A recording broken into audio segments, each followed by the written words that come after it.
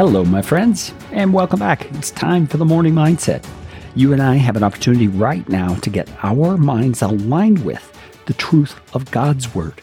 The standard by which the universe is run is available to us in the Word of God. We're going to be looking at John chapter 18, verses 28 through 32 today. So if you have a copy of the scriptures, please get that out.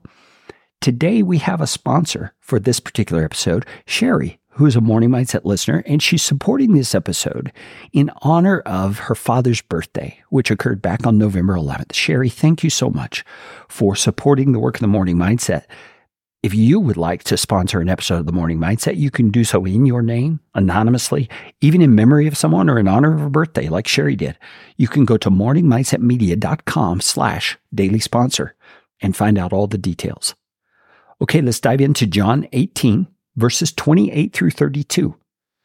Here's how the story goes. Now, when I say story, what I mean is not something pretend, something that really happened, and something that we're being told about by the Apostle John. Jesus has been captured by the high priests. They're taking him to trial, and we pick up after he's already been questioned some in verse number 28. It says, "Then they led Jesus from the house of Caiaphas to the governor's headquarters." Now, pause for a moment. We have to understand the political situation that was going on here. This is in Jerusalem, so the Jews are kind of in charge, but not really. There is a Roman government that is higher than the Jewish government. And so they are taking Jesus to the Roman governor's headquarters. It says it was early morning, and they themselves did not enter the governor's headquarters so that they would not be defiled, but could eat the Passover. Now, this has to do with a religious purification of sorts that they had to maintain if they were going to be able to participate in this Passover feast that was coming up in just a couple of days. And so they stay outside this Gentile ruler's headquarters so that they don't defile themselves. So Pilate went outside to them and said, "What accusation do you bring against this man?" They answered him, "If this man were not doing evil, we would not have delivered him over to you." Pilate said to them, "Take him yourselves and judge him by your own law." The Jews said to him, "It is not lawful for us to put anyone to death." He's meaning under Roman jurisdiction, we can't do this without your permission. This was to fulfill the word that Jesus had spoken, to show by what kind of death he was to die. Now, friends, do you notice here that these religious leaders, this high priest and all of his cadre here, are being so hypocritical?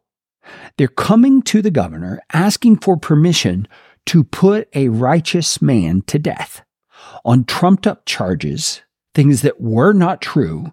They won't even answer his question when he directly asks them, "What did this man do?" And they just say, "If he wasn't doing evil, we wouldn't bring him to you." But friends, that's exactly what they're doing. They're bringing an innocent man because he threatens their place of prominence and security.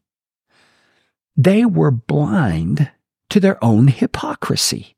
They thought they were doing good when they were really doing evil. And friends, we can fall into that same trap. By doing things that aren't necessarily bad things, we can be so involved in church activities that we forget there's people outside the church who are desperately in need of Jesus, desperately in need of the love that we have to give to them through the supernatural power of the Holy Spirit. And yet we'll feel that we're all righteous and we're all good in God's eyes when really we're not loving the very people he has sent us to love. That's just one example. What other ways can you think of that we might be blind to our own hypocrisy? Friends, this just really tugs at my heart as I'm thinking about and planning on and praying toward moving back into pastoral ministry. I know that we need to carefully evaluate where we are at in our culture as followers of Jesus Christ. Where are we at in our walk with him? Are we truly keeping the faith in the ways that are important to Jesus? Or are we, like these Jewish officials, blind to the hypocrisy that exists in our own lives? It's my hope that we can day by day, as we renew our minds in taking God's word to heart, put ourselves in a place where we are walking truly with Jesus. No hypocrisy at all. and showing the world what it really is like to be a follower of the King of Kings. Lord Jesus, reveal to us if we're hypocritical, and if so, where? And by the power of your Holy Spirit, give us the conviction and the strength to break the stronghold of that hypocrisy, so that those who are in our circle of influence can see the real deal, Jesus Christ living in us, living through us, to extend his love and forgiveness to them and transform their lives like he's transformed ours. I ask it in Jesus' name. Amen.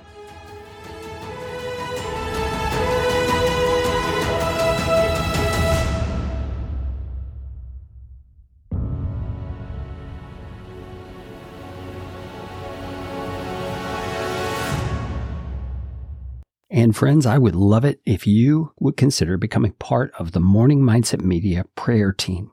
You'd get an email on a regular basis telling you what's going on behind the scenes and how you can lift us up in prayer. Go to morningmindsetmedia.com/prayer team to sign up.